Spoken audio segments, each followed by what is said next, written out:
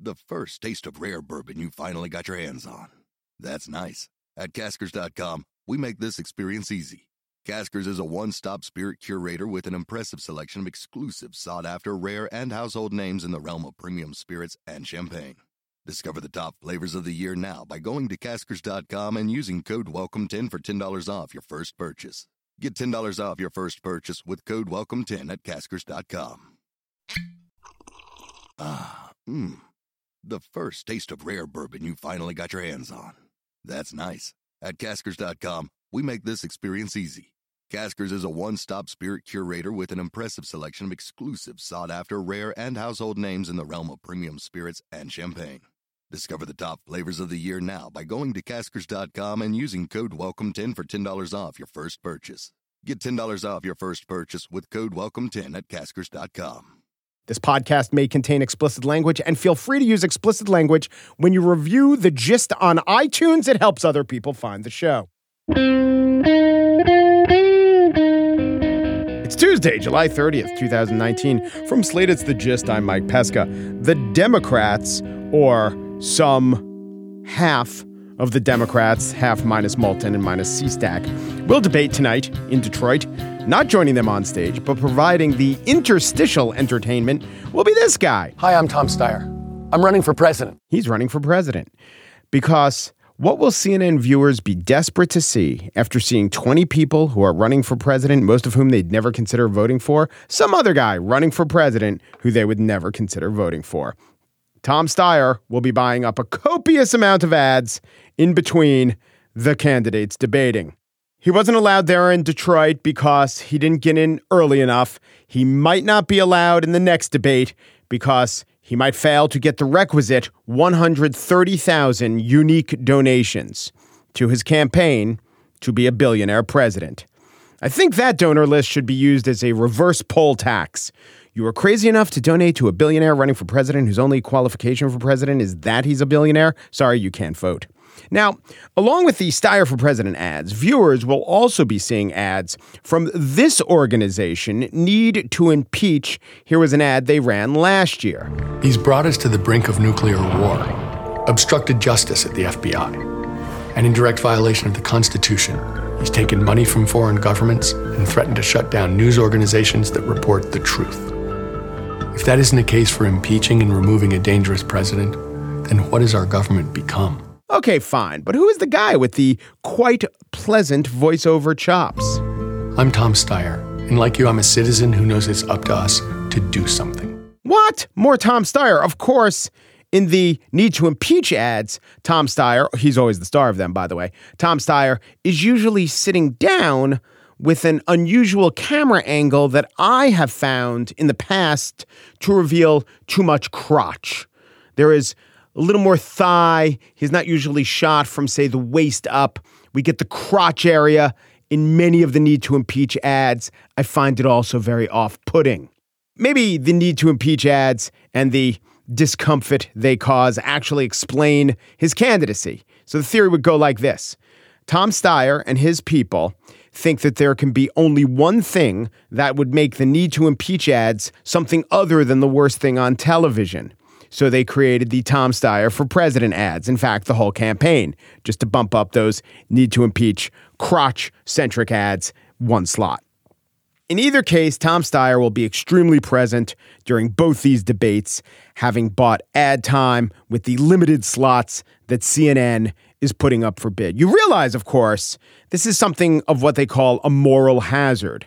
If CNN creates rules that exclude Tom Steyer, then Tom Steyer will just pay money to appear in ads on CNN. They have every incentive not to allow him to appear. I guess what this adds up to for me is that Seth Moulton and Joe C-Stack really have no argument that CNN is out to get them for reasons other than the obvious reason no one wants to watch them on TV. And that's without them even saying the three most off-putting words in Democratic politics. I'm Tom Steyer. On the show today, I spiel about a cadre of politicians, at least 8 years Tom Steyer Sr., the septuagenarians. But first, there are two premier political consultants turned pundits who've been on the Just before, each with their own political podcast. But now, Radio Free GOP and the Axe Files have in a sense merged, become one, joined glorious forces, risen up stronger than ever before. The new podcast with David Axelrod and Mike Murphy is called Hacks on Tap. They're here on The Gist to talk about the debates and a certain orange fellow who seems rather sore at Baltimore right now.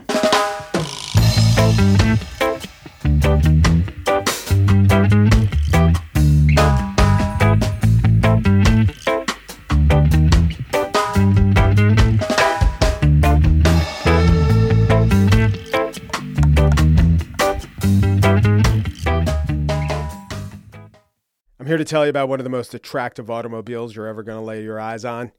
And it's not just how good it looks, it's everything that can do. For those who embrace the impossible, the Defender 110 is up for the adventure. This iconic vehicle has been redefined with thoroughly modern design. The exterior, which won me over, is reimagined with compelling proportions and precise detailing.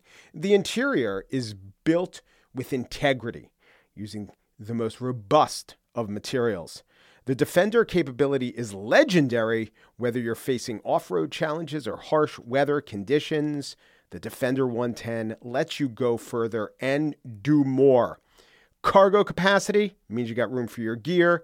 To drive the Defender is to do what you do via your intellect, via your passions in life. It is to explore with greater confidence. Ready for a wide range of adventures? The Defender family features the two-door Defender 90, the Defender 110, the Defender 130 that seats up to 8. Learn more at landroverusa.com/Defender. Mike Murphy and David Axelrod are two of the preeminent political consultants of our age, and I want to disclose that I have voted for a candidate that each of them has backed. Barack Obama twice, that was David Axelrod's candidate, and in the New York State Senate race, I voted for Rick Lazio. I regret the vote. Hillary Clinton turned out to be good, but I was very upset with the whole carpetbagging issue. Mike Murphy from the right-ish, David Axelrod from the left, or at least 8 years ago he was, now who knows what, have a new podcast together. It's called Hacks on Tap, and every week they talk about our apparently never-ending political and presidential race. Hello, gentlemen. Thanks for coming on. Hey, Mike. Good to have. Thank you for having us. Absolutely. So the first question I have is, as soon as the podcast was announced, among journalism circles, there was this question, hacks? I thought hacks meant journalists, but apparently among political consultants, you guys call yourself hacks too? I did not know that. Well, I was a journalist before I was a political consultant, so I'm covered on both ends. I don't know what Murphy's excuse is.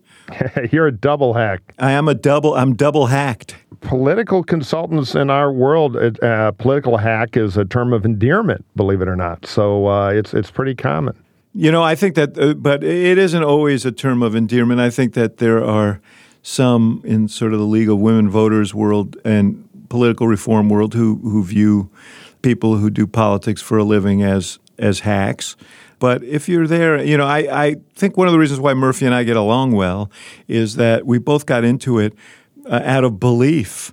And, you know, you can be a kind of career campaign warrior and still believe in what you're doing as something larger than a business opportunity. I certainly did. Well, I also think, and we saw this with Beto O'Rourke proudly proclaiming not to employ pollsters and not to employ consultants.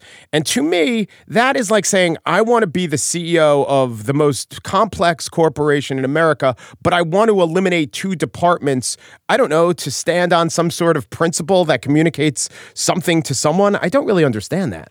Well, it's not working out so well for him. That is true. He probably needs a couple of consultants to help him with the withdrawal here in a few months if he doesn't turn it around. It's like turning off your radar. Polling is how people talk to you who aren't your friends or relatives. And, you know, not all political consultants know what they're doing, and we all make mistakes, but experience has a value. One of the things when you hire a good consultant you get is the knowledge gained from all their last mistakes. So, you know, it's kind of a cute thing to say, but it's a pretty tough league in the presidential races, and you might want to have somebody who's been there before. Yeah.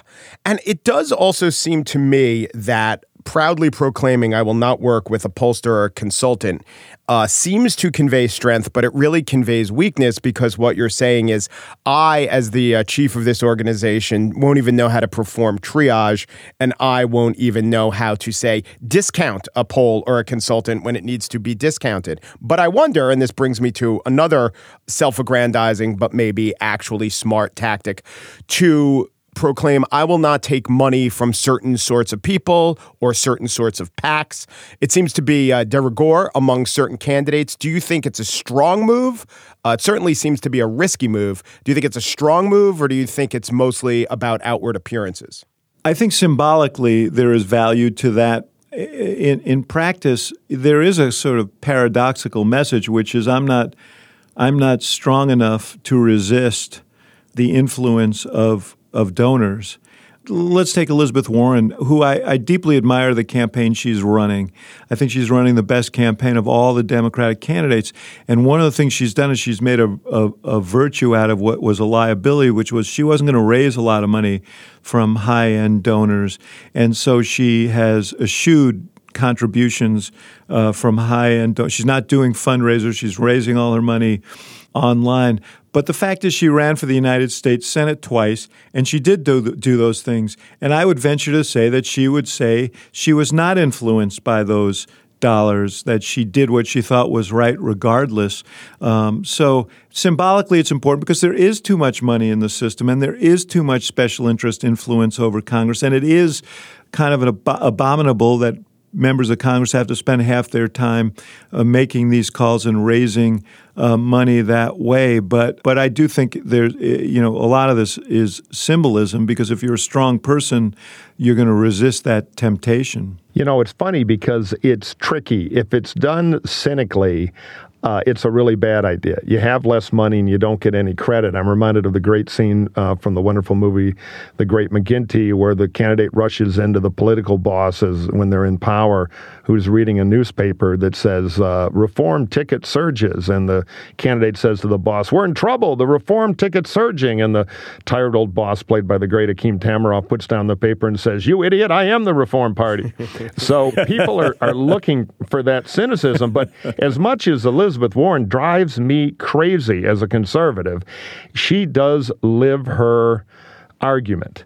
And so this is, as David said, who she's been. I mean, yesterday she was taking on Raytheon, a great American company in my view, but one based in her state. So if you're like her and you're totally committed to it, you believe it and you do it every day, it can be powerful. But that's rare. Too often it's just a gimmicky tactic, a process issue.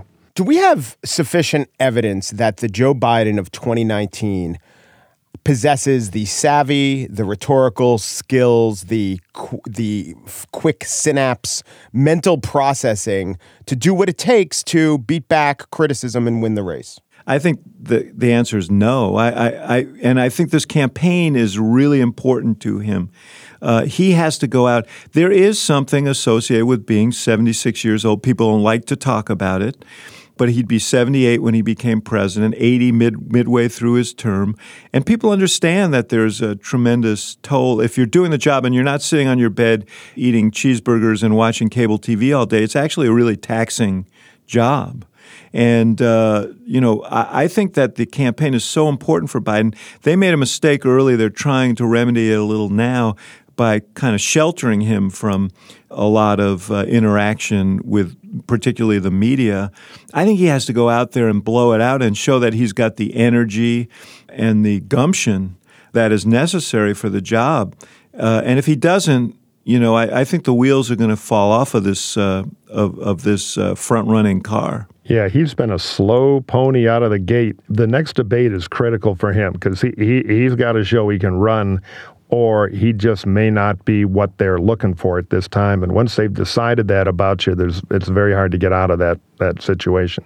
Do you think that Buttigieg peaked too early, or given how early the coverage and the race is there going to be a bunch of peaks and valleys here? I just had him on my Axe Files TV show on CNN, and I asked him that, and he said, look, the last thing you want to do is have a great April and May before the actual voting begins. But what it has done, and he did have a little bit of a setback, in part because of some of the racial issues in South Bend, but I think also because Kamala moved up on the strength of her debate performance and probably took a few points from him in the process. But what that early burst did for him was allow him to raise $25 million in the second quarter. I know you just did a show on money in the campaign, and it may be dry and uninteresting to people, but the fact is, if you have it, there's lots that you can do in terms of building organization on the ground, which he desperately needs to do, and that will enable him to do it. So, yes, there is a danger of peaking too soon, but there's also a great advantage in having the money he needs to move forward. Yeah, he is the only natural 1%er who's broken into the top tier of the race. He's at the bottom of the top tier, but he made it there. And even though, we're all paying such attention because we're obsessed with this, of course, in the actual voter campaign, it's just beginning now, and it builds logarithmically to Iowa and New Hampshire. And if you look at the Iowa and New Hampshire polling, he is alive and well and kicking. Now, that doesn't mean he'll get all the way, but he's done a terrific job of just getting into the race, which has turned into money, as Axe said, and money in campaigns is speech, and that is an organization. So that'll allow him to go compete with the bigger candidates. So he's already done something amazing. Whether or not he'll be the nominee or not is a big question. He tends to only draw from one part of the party right now, but he's got time and skills and money to do something about it. What does Tim Ryan and Seth Moulton get out of still being in the race that Eric Swalwell didn't? A campaign debt. They can also have the experience of eating a fried Twinkie at the Iowa State Fair, which I can attest to is a great experience. But, I think that they first of all, I think Ryan sees an opportunity to seize that center-left, economic populist, kind of social moderate lane for himself. I also think both of them have been strong opponents of Nancy Pelosi in the House, which doesn't position them well, at least in the short term, in that institution. So maybe this is a way out of there. They're both good guys. They're talented. They have something to say, but they're, 2/3 of the candidates in this race, you kind of scratch your head and say, what are they doing here? And I'm sorry, Marianne Williamson, for saying that. But on Ryan, I think he's opening a little store for vice president. The argument is, look, I'm a lunch pail Democrat. That's a vanishing but critical breed. I'm from Ohio. If we can do well in Ohio, Michigan, Illinois, and Pennsylvania, we're going to win the presidency. So I think he's trying to get himself beyond the congressional level and into the consideration list a little bit there. And he is a kind of a charismatic, campaigner. There's a case for somebody like that to be on their ticket. I just don't think he'll ever be nominated. I don't know. Well, Biden actually only got 1% in Iowa and ended up as the VP. I was going to say, does crashing and burning, in Iowa make you more likely to be the vice presidential nominee? But there is the Biden example. There are fewer opportunities. It's highly likely that he doesn't make the debate stage in September, where I think you're going to see 7 to 9 candidates, not 20, appear. And so that makes it a little bit harder to leverage yourself forward. Yeah, no, you have to get out at the right time. That's part of it. I agree. You can't go actually prove you have no voter appeal. This would be a good thing for us to work on, Murphy, like an op-ed, sort of a manual on how to get out gracefully at the right time. Yeah, like an instruction book. Exactly. The Swan Dive by Axelrod and Murphy. I sell a market. Yeah, smell a market with little illustrations like the choking sign. But how to exactly. Well, when Lamar Alexander, my old friend, ran the second time for president and quickly lost after having a pretty good long shot run in '95, he called me up and said, "I think I'm going to write a book about running for president and getting out early called Toast." Which I actually thought would have been pretty good. You know what? But he did advance the cause of plaid shirts. And that's something, right? He left a legacy. That's good. American-made plaid shirts, my friend. He doubled up Phil Graham in '96 in Iowa. He did. That's true. And look, I worked for Lamar and John McCain, two famous long shots, and the truth is Lamar in 95 came every bit as close as McCain to. We were a whisper away from knocking Bob out of the nomination race. But anyway, this is the kind of thing we like to do on Hacks on Tap. Old stories with references almost nobody will get anymore, but politics is a fun journey, and the memories and war stories are the best part. Are you kidding? You dropped Alan Cranston and Lamar Alexander. Do you know what that's going to do for my ratings? Oh, Ruben Askew. How's that for gold? There, a couple of senior homes in Miami. It's going to ring the bell. If you say Ernst Hollings, we've got the trifecta. There are a lot of people with a lot of time on their hands who remember those guys, so this could be really good for you.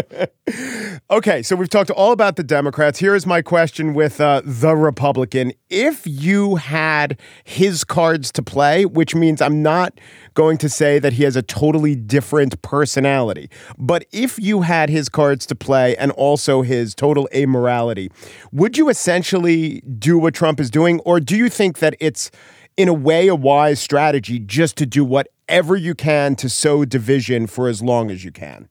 Well, I think for Trump, it's the only strategy because it's driven by his personality. I always say he's the atomic clock of being Trump. He can't change. I mean, if he were a stereotypical, normal Republican with this economy, he'd be doing pretty well. What the truth is his polling numbers are awful.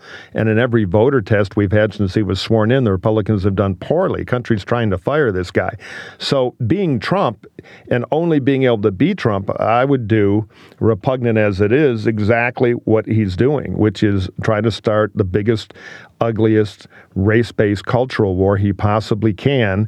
And the danger for the Democrats, and Axe has talked eloquently about this, is being lured into being the stock villains in Trump's jaded game here and taking the bait, which so far they've done a lot of.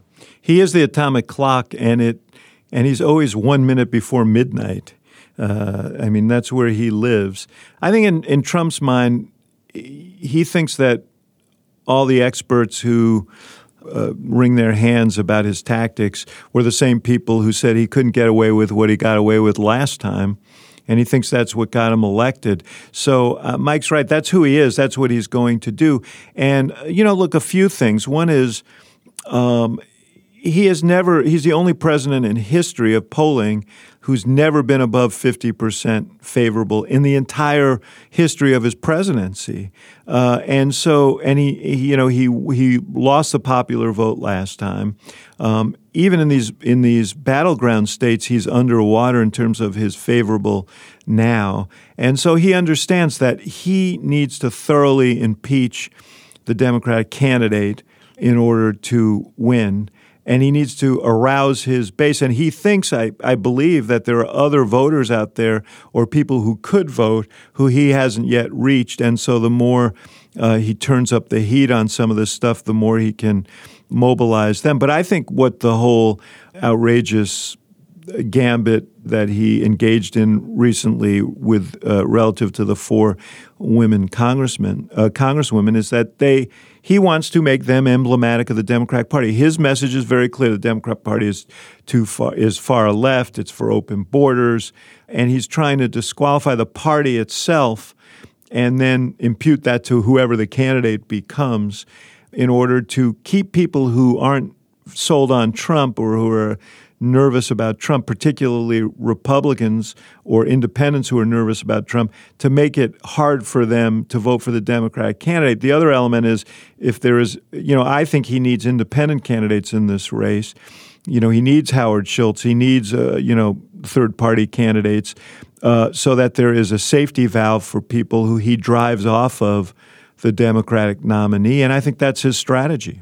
And that is the kind of insight and analysis and interplay you will find on the Hacks on Tap podcast, co-hosted by David Axelrod, who's a CNN contributor, and Mike Murphy, who is the only holder of a Las Vegas bet on the Buttigieg-Weld fusion ticket.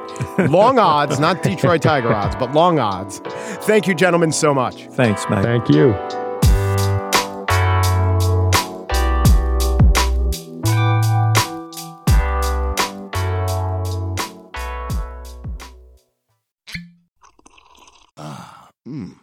The first taste of rare bourbon you finally got your hands on. That's nice. At Caskers.com, we make this experience easy. Caskers is a one-stop spirit curator with an impressive selection of exclusive, sought-after, rare, and household names in the realm of premium spirits and champagne. Discover the top flavors of the year now by going to Caskers.com and using code WELCOME10 for $10 off your first purchase. Get $10 off your first purchase with code WELCOME10 at Caskers.com. And now, the spiel. Let's talk about, and it's a very sexy subject, so don't accuse me of pandering, but it's also the right subject to talk about when we talk about septuagenarians. So you may have noticed that a lot of the faces and voices dominating the airwaves and news in recent days have been people in their 70s. The craggly, ruddy faces and their scratchy, phlegmy voices. No. This is not about aesthetics, either verbal or visual. This is about competence. This is about communication. So let's go over some of the most powerful septuagenarians in America today. Nancy Pelosi, 79. Mitch McConnell, 77. Bernie Sanders, 77. Joe Biden, 76. Donald Trump, 73. Elizabeth Warren, 70. It's as if the future is the past. Some dismiss the old guard for their age, equating it with infirmity. The word for that is ageist. It is not necessarily the case that the aged have lost a step or that they soon will, because even if they have, maybe their baseline was so phenomenal, they can, drop a couple miles off their fastball and still dazzle us with their breaking stuff. Of course, if their breaking stuff is hips, that is a worry. So we tend to lump the old together as just the old, big swath of old. In a recent New Yorker piece, Dana Goodyear wrote of the Democrats that some, quote, believe the best person to stop Trump's reelection is another white man in his 8th decade. That does describe Bernie Sanders and Joe Biden, the original top two candidates in the Democratic field. But Sanders has been overtaken by Elizabeth Warren. She's actually a white woman in her 8th decade, as I'm sure she would be thrilled to find herself described. By the way, the in the 8th decade thing, it's not inaccurate. I wouldn't say it's unfair. It does put a little mustard on the not really hard to comprehend concept of people who are in their 70s. And then again, we wouldn't use this way of phrasing ages if we were to describe Jeffrey Epstein's alleged victims as all being in their 2nd decades. So maybe we should call it with the verbal tricks on this, the number section. Some 70-somethings seem 70-something. The best way to tell if age affects a person is to compare the person to their younger selves. Luckily, with many of these famous people, there's tape of them. So here was the 74-year-old Robert Mueller talking before Congress last week. Well, I would say the statement would be that you would not indict, and you would not indict because under the OLC opinion, a sitting president, cannot be indicted. Okay, let us compare that to the same person as recently as 2013. We came to find out afterwards that the person who had called into that safe house was Al-Mithar, who was in the United States in San Diego. If we had had this program in place at the time, we would have been able to identify that particular telephone number in San Diego. I'm almost out of time. I understand, but I ask indulgence just to finish because it's a critical point as to why we have this program and how important it is. All right. If we had the telephone number from Yemen, we would have matched it up to that telephone number in San Diego, got further legal process, identified Al-Mithar. One last point. It's not necessary. The details aren't important. The proof is in the alacrity, the verbal dexterity, the speed of speech, the emphasis. Donald Trump has always been a blowhard, but the words he was blowing didn't come as hard. Here, just a snippet from a 1999 Larry King interview. Never did I think my contributions would go toward helping me getting votes as president, okay? Never did I think we would have heard Donald Trump spitting such phrases.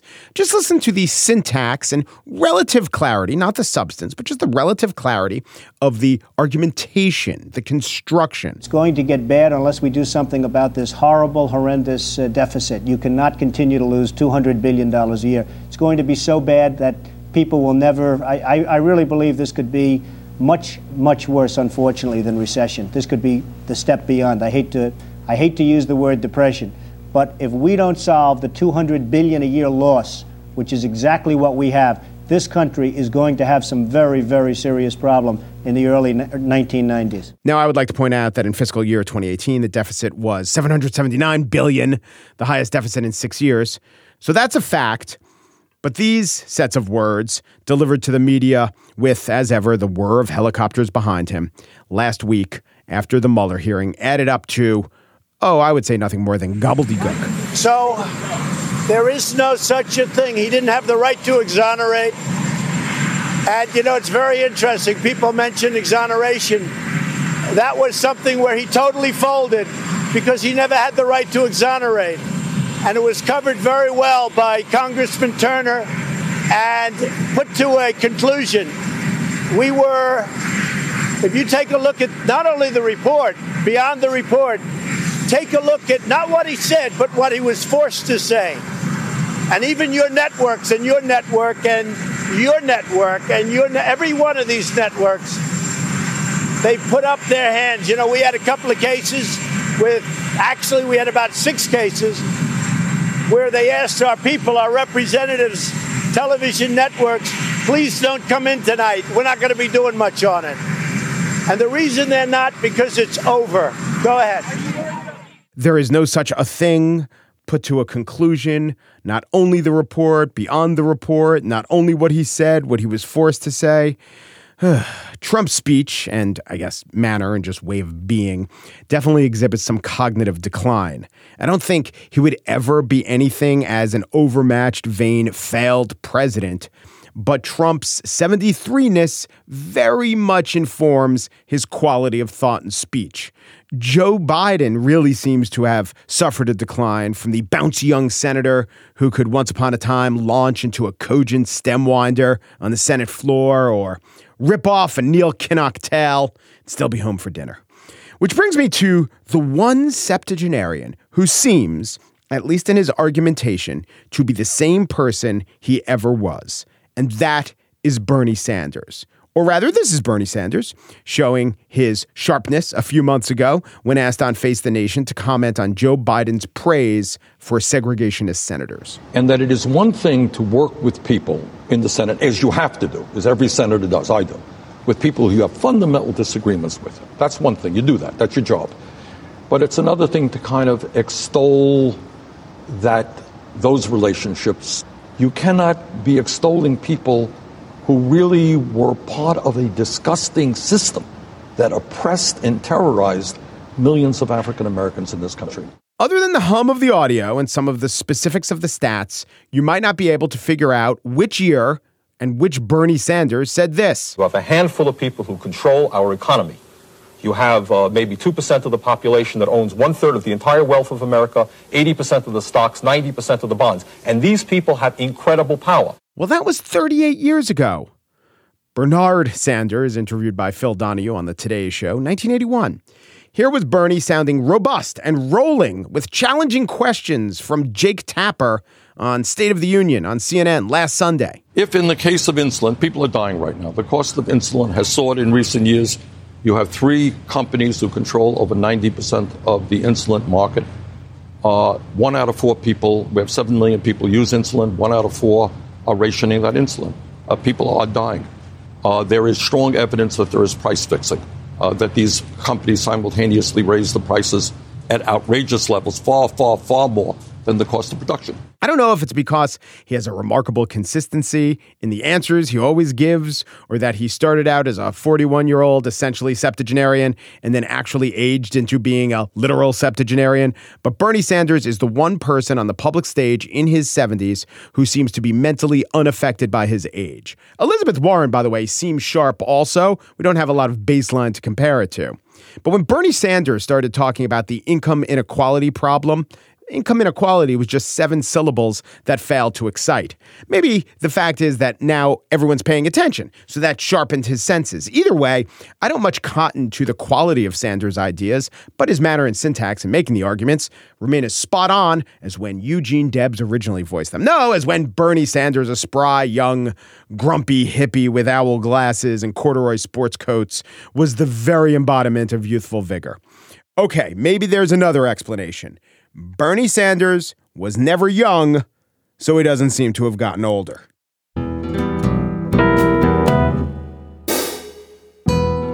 And that's it for today's show. Pierre Bienaimé and Daniel Schrader produced The Gist.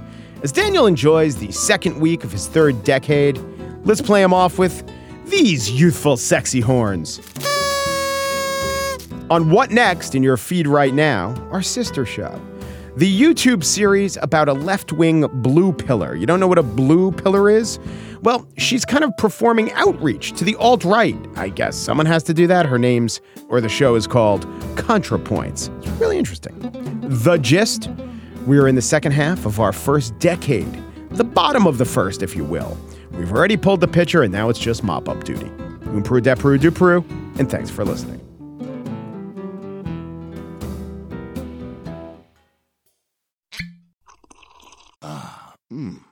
The first taste of rare bourbon you finally got your hands on.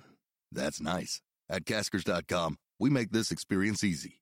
Caskers is a one-stop spirit curator with an impressive selection of exclusive, sought-after, rare, and household names in the realm of premium spirits and champagne. Discover the top flavors of the year now by going to Caskers.com and using code WELCOME10 for $10 off your first purchase. Get $10 off your first purchase with code WELCOME10 at Caskers.com.